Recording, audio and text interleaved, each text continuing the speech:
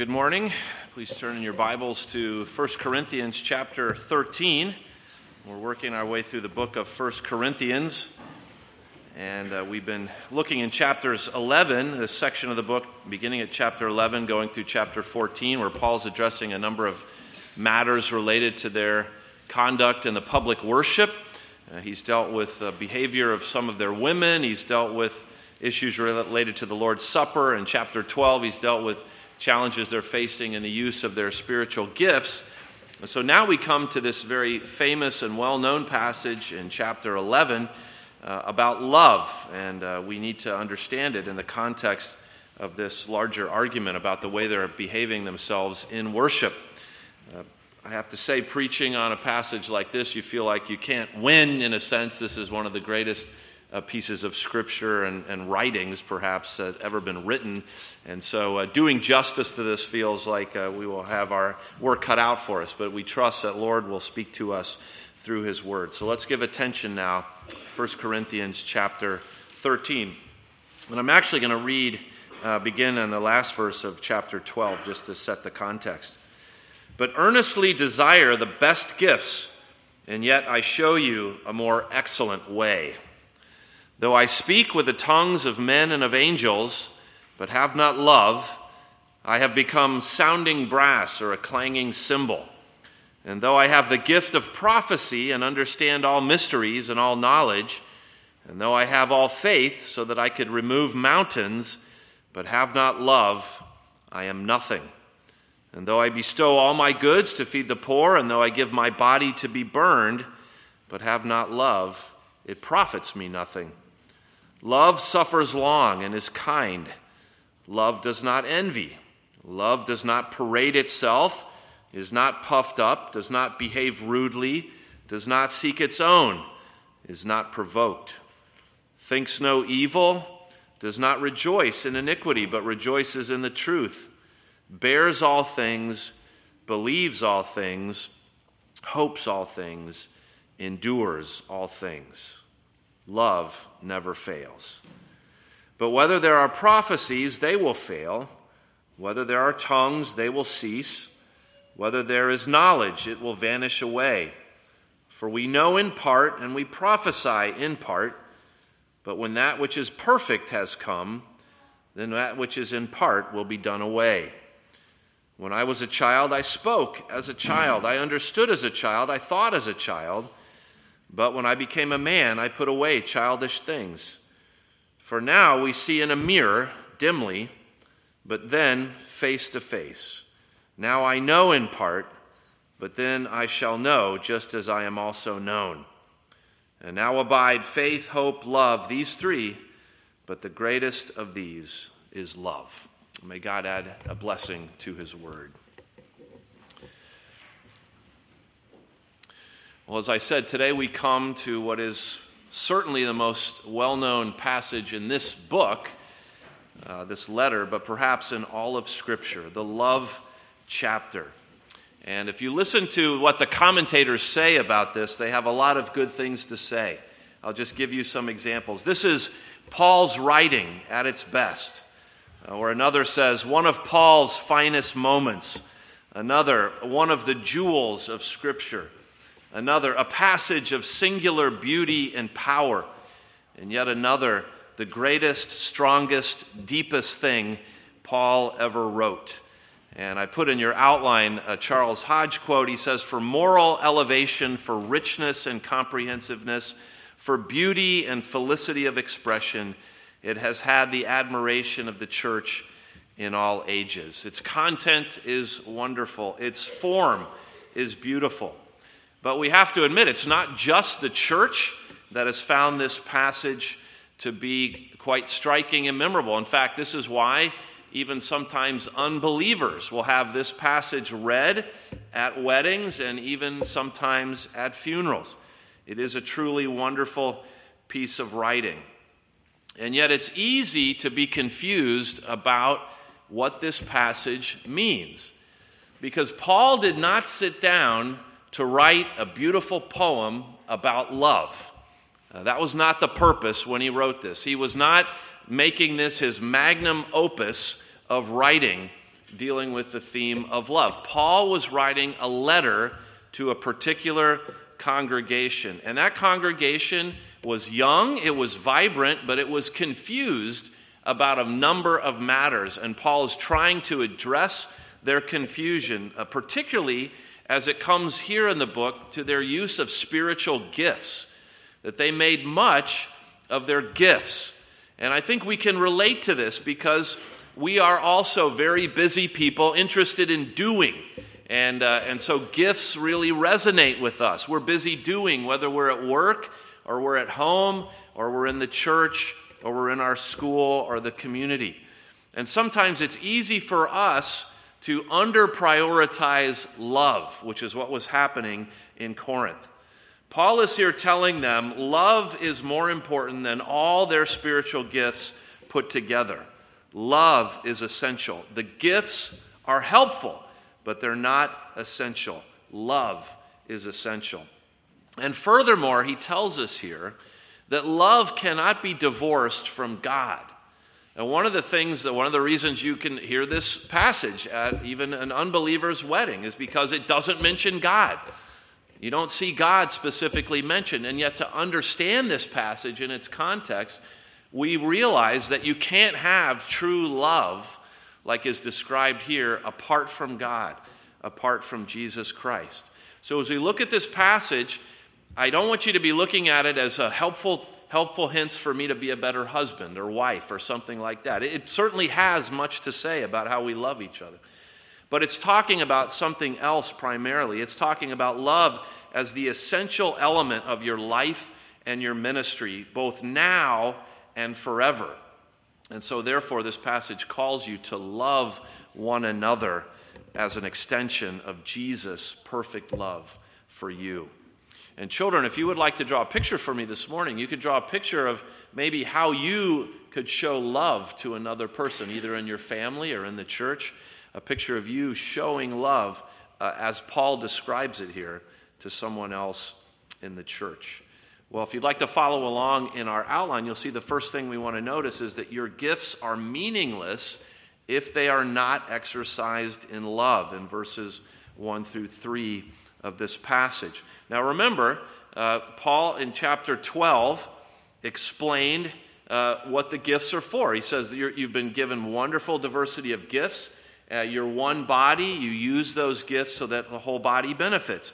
And as he finished chapter 12, he says, earnestly desire the best gifts. And I think what he means there, the best gifts, those that are most helpful for the other people in the church. But then he goes on to say in chapter 12, verse 31, and yet I show you a more excellent way. I'm going to talk to you about something far more important than gifts. The Greek word that's translated there, more excellent, is the word from which we get hyperbole. And children, I don't know if you know, hyperbole is like over-the-top exaggeration. And so the idea here is that this is something that's far beyond, in another category, in another league altogether. You're all focused on your gifts, and I want you to think of something that's far more important, way beyond your gifts, and that thing is love. This is what he wants to address with them. So he says in the beginning of chapter 13, though I speak with the tongues of men and of angels, but have not love. Now remember, it seems like in Corinth, the people were quite taken with this gift of speaking in tongues, which we know from the book of Acts is this miraculous ability to speak in foreign languages. And they were able to preach the gospel in many foreign languages, these people that had never studied these languages. So it was a miraculous gift. And we don't know exactly how this was being practiced in Corinth. We're going to look at that more next week, Lord willing, in chapter 14. But Paul says here, even if you're speaking a foreign language or even a heavenly language, the language of angels, and if you're doing that without love, you are no different than a clanging cymbal or a resounding gong, as one of the translations say. You take a mallet, you hit a piece of metal, it makes a noise. That's all it is, even if you're speaking in the language of heaven, if you are not doing it motivated by love for God and love for the people around you. Now you remember in chapter 12, he listed a number of gifts, and he always listed tongues last in those lists. And the reason he was doing that was to tell them, yes, tongues is a gift, but it's not the most important gift. It's not the first gift. And I will list it here in this list. It's not the only gift. It's not the key gift. Here he lists it first because, of course, this is the thing that they're focused on. And he wants them to understand, you can have this gift to the highest possible degree, but if you don't love, you're nothing more than just making noise. You're a noisemaker. You're an air horn would be the equivalent of what he's saying. Children, if you know what those are, you're just making noise. It's not helping anybody. It's not a blessing at all.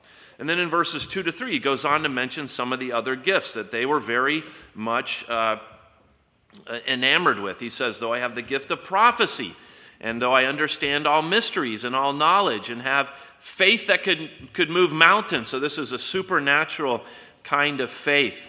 And he goes on in verse 3, and though I bestow all my goods to feed the poor. So radical acts of self-sacrifice. I give away everything to feed the poor, or I give my body to be burned. It sort of harkens back to Daniel's 3 friends, having that kind of commitment to the Lord, to sacrifice everything for the honor of God. If I have that kind of faith and that kind of courage, and I do not have love, he says, I am nothing, and it profits me nothing. It's worthless. That is really a radical statement. And I think it runs against our nature, because we all want to hang our hats on what we do, what we have done in the past.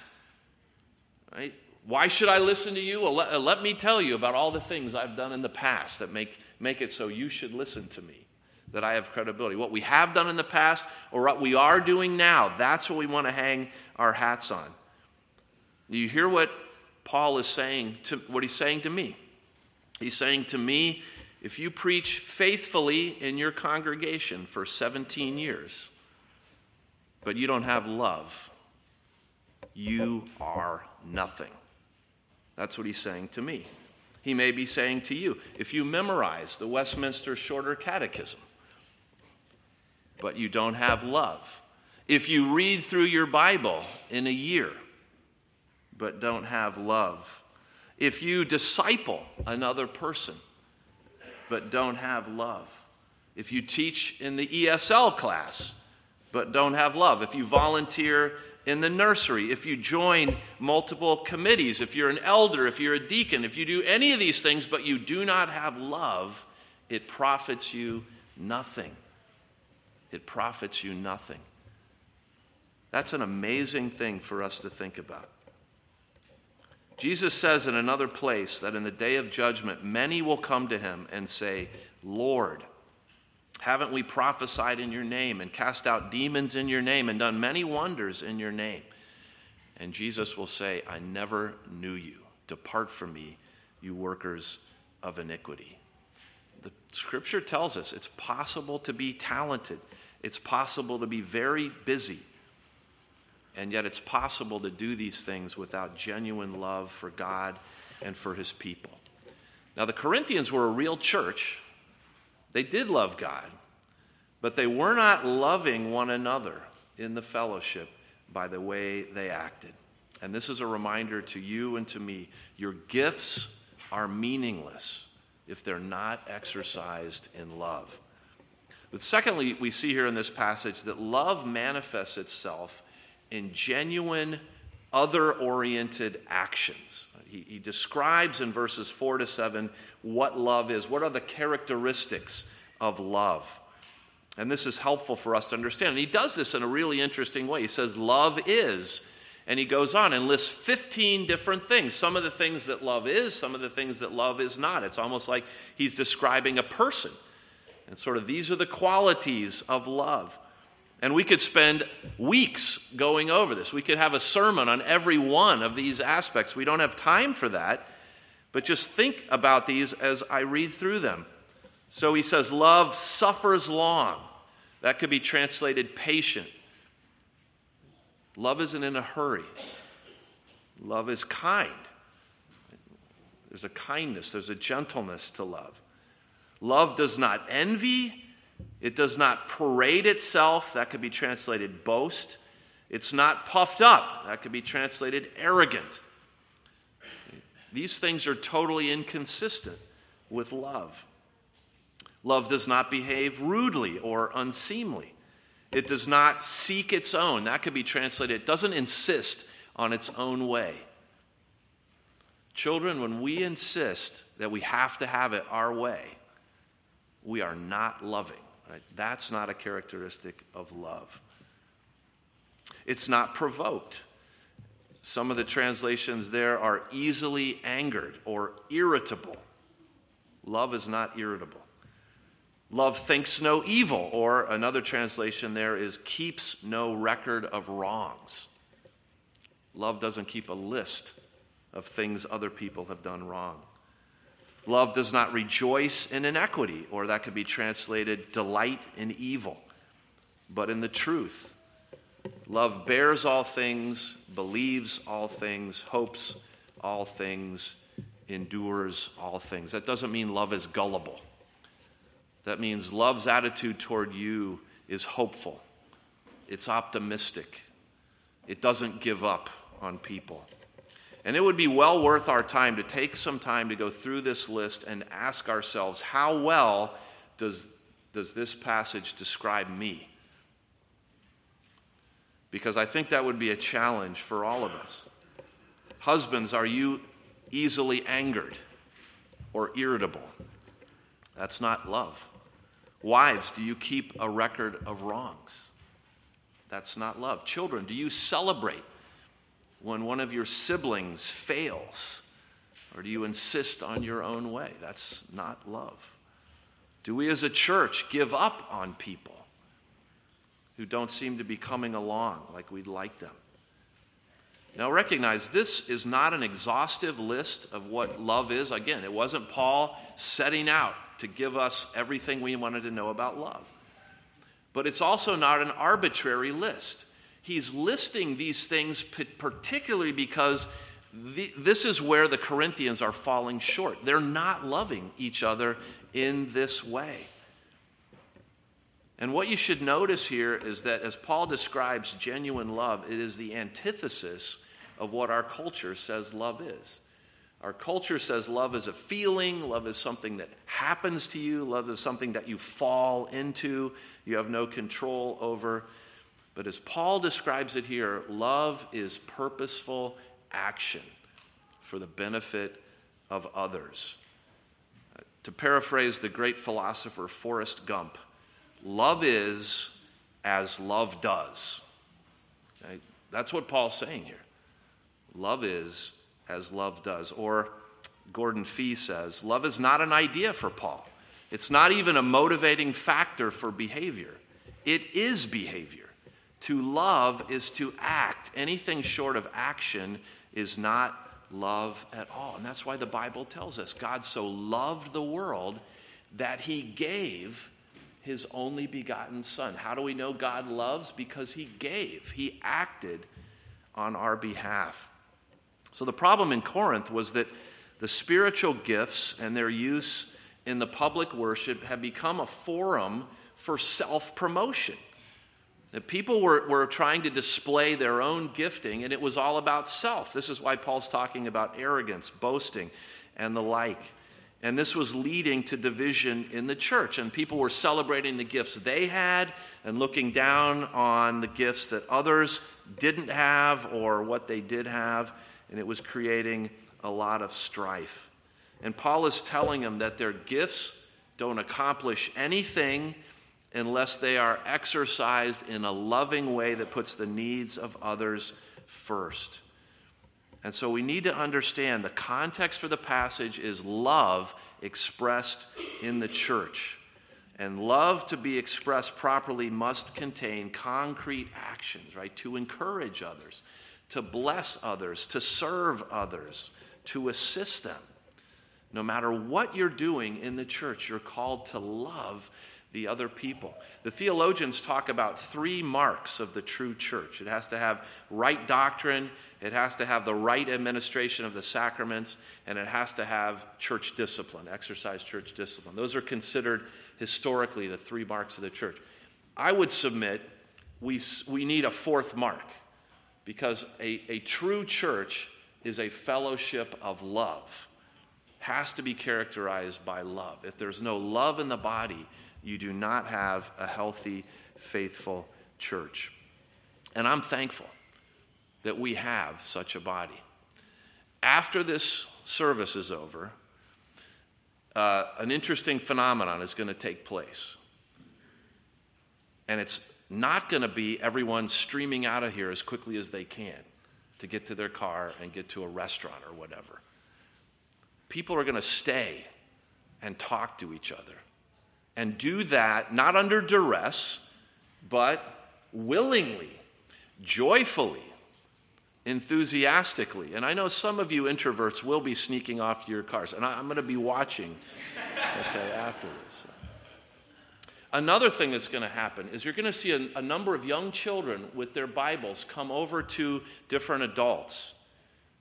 And those adults are going to sit down and listen to the children's memory work as they help the children as they memorize Scripture. That is an act of love and support.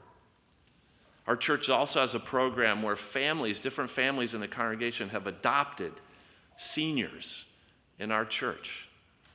And so all the seniors in our church, I think, that are participating in this, have sort of grandkids by adoption through this program. And there's many, many ways that the church shows this love. Even your commitment to pray for each other in times of need is a response of love. And we should give thanks for that, and we should pray that God would continue to help us love more. To love, we engage in genuine, other-oriented action. And thirdly, we see here that although they are important, your spiritual gifts are for this life. Are for this life. We see this in verses 8 to 12. He says in verse 8, love never fails. It never falls to the ground. It perseveres. It endures. And he contrasts that then with some of these gifts. He says, where there are prophecies, they will fail. Where there are tongues, they will cease. Where there's knowledge, it will vanish away. These revelatory gifts will not last forever. We think that some of these extraordinary gifts were probably only lasted through the end of the 1st century. After God had written the New Testament, we had a completed revelation. They were no longer necessary. He goes on to say, we prophesy in part in verse 9. So any prophecy, anything we know this side of glory is partial. We don't have complete knowledge. We would all admit that. Our best knowledge is still partial. Verse 10, but when that which is perfect has come, then that which is in part is done away with. So there is a time coming when the gifts, whatever the gifts are, and she's mentioned a few here, but whatever the gifts are, will not be important. They will not be necessary. And so we ask, well, when is this? And I do want to mention here, there are some commentators who argue that this is a reference to the completion of the Bible, saying that that's what perfection that's coming is the completed canon. And I think you can make an argument for that, but I think it's hard to argue that's how the Corinthians would have understood it at that time. That, Paul's telling us that the New Testament's going to be written here. I think they would have understood this in a very different way. When is it that perfection is going to come? When is it that we are going to know? Now we see in a mirror, as he says in verse 12, dimly, but then face to face. Now I know in part, but then I shall know just as I am also known. And that seems to be speaking about when we come face to face with the Lord at our death, or if the Lord comes back before that. Now, when he refers there to speaking face to face and looking at a mirror, he's probably quoting from Numbers chapter 12, verses 6 to 8, where God says about Moses, if there's a prophet among you, I, the Lord, make myself known to him in a vision. I speak to him in a dream. Not so with my servant Moses. He's faithful in all my house. I speak to him face to face, even plainly, not in dark sayings, not dimly, and he sees the form of the Lord. Moses had a unique relationship with God. Moses talked to God face to face. And isn't this what the Bible says all of God's people are going to experience in glory? We are going to communicate with the Lord face to face. As it says in Revelation 22, his people, they shall see his face. We will be in the presence of the Lord. And that's when, as verse 12 says it, we will know just as we are known. And when he talks about the mirror, he's talking about the difference between direct knowledge and sort of indirect knowledge. Corinth was actually famous for its mirrors, and mirrors in those days were polished metal. And so they would work as a mirror, but it wasn't the same thing as seeing someone face to face. And this is what he's talking about. 2 Corinthians 5:7, Paul writes, "For we walk by faith, not by sight." See, in this life, our knowledge is always partial, our vision is partial, and we walk by faith. But a time is coming when we will walk by sight, when we will be in the presence of our Lord, and we will know all that we need to know. Matthew Henry, in speaking about this, says, "There will be no need of tongues and prophecy and inspired knowledge in a future life, because then the church will be in a state of perfection, complete in both knowledge and holiness. God will be known then clearly and in a manner by intuition, and as perfectly as the capacity of glorified minds will allow, not by such transient glimpses and little portions as here." So that's what he's getting at, that there's coming a time of complete and direct knowledge of God. Now, children, if you saw a child lying on the ground screaming and throwing a tantrum, what would you think? Probably think that's not good, right? So say it's a toddler on the ground throwing a tantrum. You'd think that's not good. But you might think it's a toddler, it's a young child. I've seen that before. I've probably done that before. So I understand when that child gets a little older, he or she will learn. Now, if you see a 10-year-old lying on the ground, crying and screaming and having a tantrum, if you see that, you're probably going to say, "Whoa, that's not right. Something's seriously wrong." You might be so bold as to say, "Hey, stop acting like a baby." Right? That's how babies act. That's not how 10-year-olds act. Paul is saying something similar here in this passage to the Corinthians. In verse 11, he says, "When I was a child, I spoke as a child, I understood as a child, I thought as a child, but when I became a man, I put away childish things."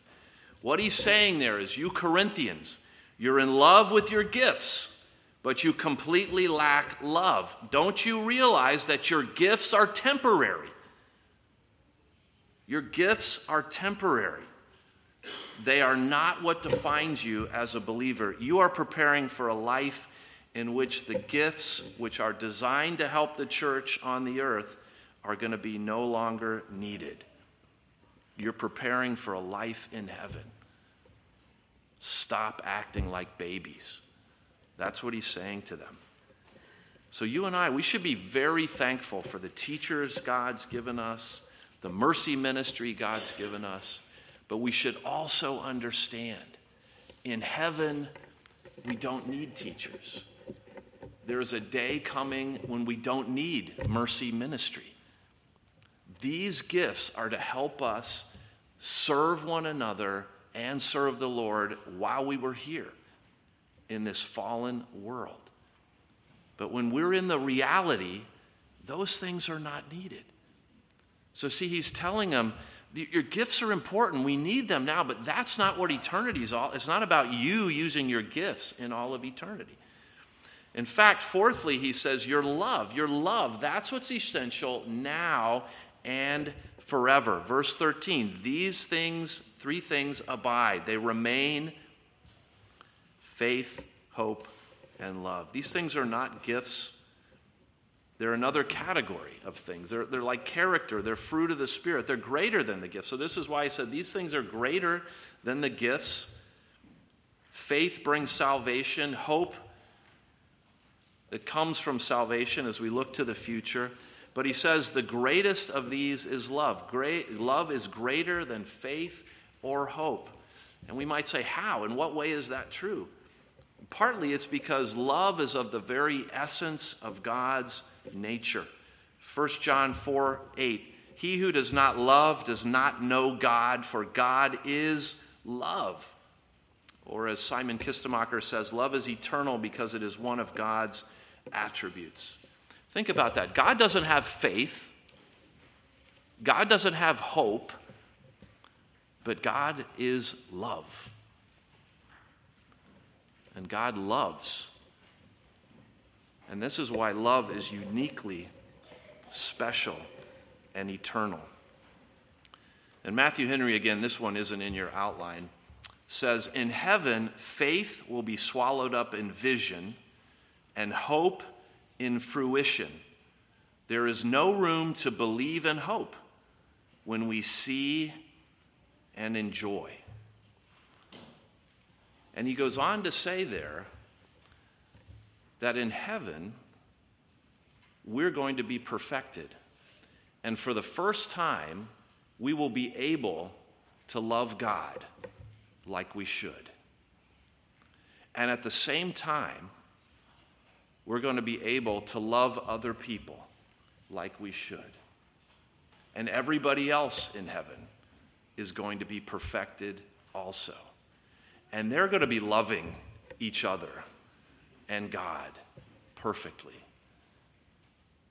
Because what a vision that is. Human beings made perfect in their ability to love. And Henry goes on to say, there won't be anybody not perfected there. There's not going to be any unloving person there. This is what God has in store for his people. And this is why you and I need to value love more now. Love is what is eternal. We often praise people for their gifts. Right? That was a great lesson you taught, we would say. Do we ever say, that person is really loving? That person really loves well. But that's where our priorities should be. Love is undervalued. Paul reminds you, this is the thing you're preparing for, to love throughout all eternity. And so you enjoy a glorious foretaste of that as you love now the people around you. Your gifts are for this life. Love is eternal. And then finally, you're called here to love others as an extension of Jesus' perfect love for you. There's something else going on in this passage that we need to understand. It's not just that he's saying, hey, start loving each other. You need to work harder at this. He's saying something very significant about love. And he uses a Greek word for love here that you're familiar with called agape, right? You've heard of that word. In the Greek language, there are about 8 different words that can be translated love. Some of them describe a love between friends. There's the love of a parent for a child. There's romantic love. There's love that you would have for your country or for a favorite activity you like to do. There's lots of words for love. And then there's this word agape, sacrificial love. And that word was not commonly used in the culture until the New Testament was written.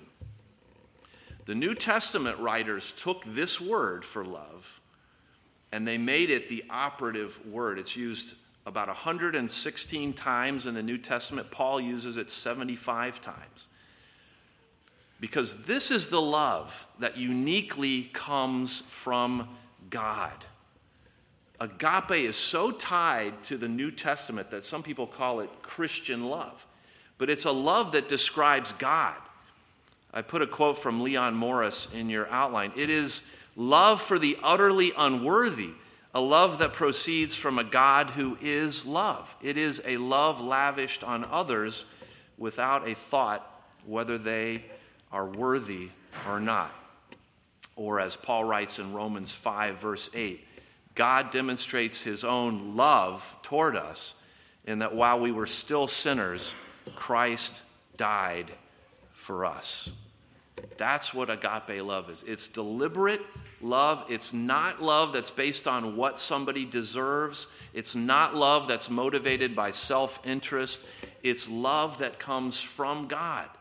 It's a uniquely divine love. This is the love that was manifested in the Lord Jesus Christ, who left heaven and came to earth to live among his people, to die in their place. It's the love that's manifested when Jesus, hanging on the cross, says, "Father, forgive them, for they do not know what they are doing." It's an otherworldly type of love. And Jesus is the one who perfectly embodied this love every minute that he was here on the earth. Jesus is the one who is long-suffering and kind. He is the one who does not envy or boast. He is the one who's not proud or rude or self-seeking or irritable.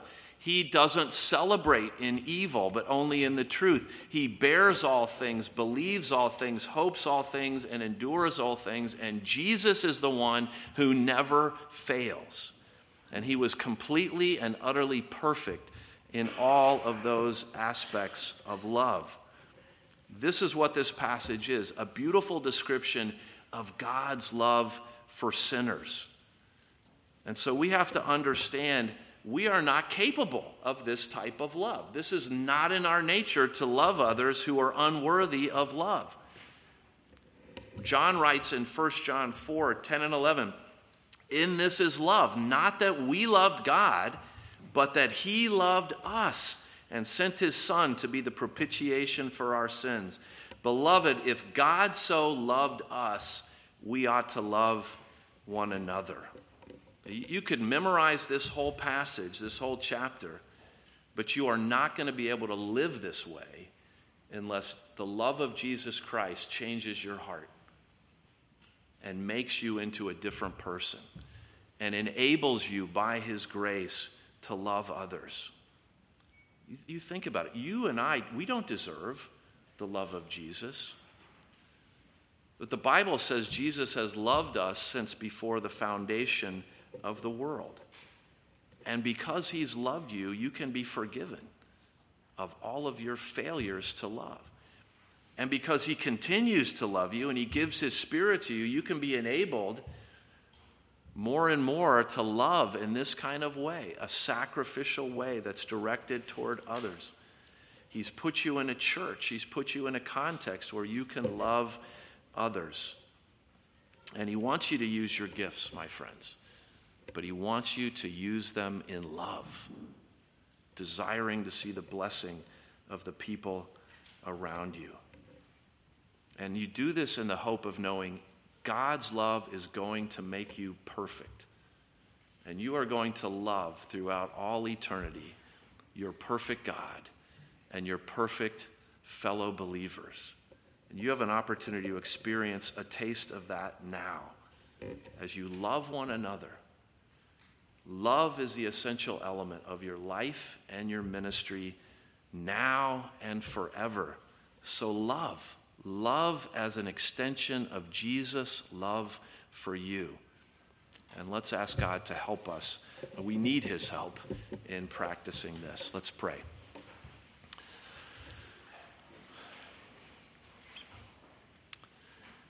Heavenly Father, we do thank you for this beautiful passage, which we confess in some ways is so far beyond us. But we pray that you'd help us to understand this passage in its context. It was written to believers who were gifted and they were active and they were doing all kinds of things, but they weren't loving each other well. Lord, we pray that you would help us to see how important love is and to recognize that the kind of love that's described here is the love of Jesus for us. It is the love that only comes from you. And we confess it's not in our nature to love people who are unworthy of love. It's not in our nature to love without seeking something in return. Lord, how we thank you that Jesus loved us in this way. He didn't love us because we deserved it. He loved us because he had committed to love us. And we thank you that he showed his love to us by coming and living and dying for us. And we pray, Lord, you would help us to put the meaning of this passage into practice, that we would learn more and more to love one another in this body and to recognize that love is eternal. And we pray that you would help us to be preparing for eternity, even as we love one another. We thank you for the love that you've given our body in Christ. We thank you for the tangible evidence of that we experience almost on a weekly basis. We pray that you would continue and help us still more to love, and we pray that you would bring more people into our fellowship that might join in our love. We pray for our week ahead, that you would guide us and you would keep us, and we pray that the Lord's love would be at work in our lives. For we pray this in Jesus' name. Amen. And now we'll return thanks and praise to the Lord by singing from Psalm 116. Now we're going to sing these last two from the red or maroon-colored psalm book that you should find in your pew or under your chair. We're going to sing Psalm 116 first in response to God's word. Psalm 116, selection A. I love the Lord because he heard my supplicating plea, and while I live, I'll call on him who bowed his ear to me. As the psalm goes on, it talks about the Lord delivering his servant from death. Stanza 3, you have released my soul from death, my eyes from tears kept free. And because of the Lord's saving grace, we are able to love him and to love others. So let's stand and we'll sing of this love.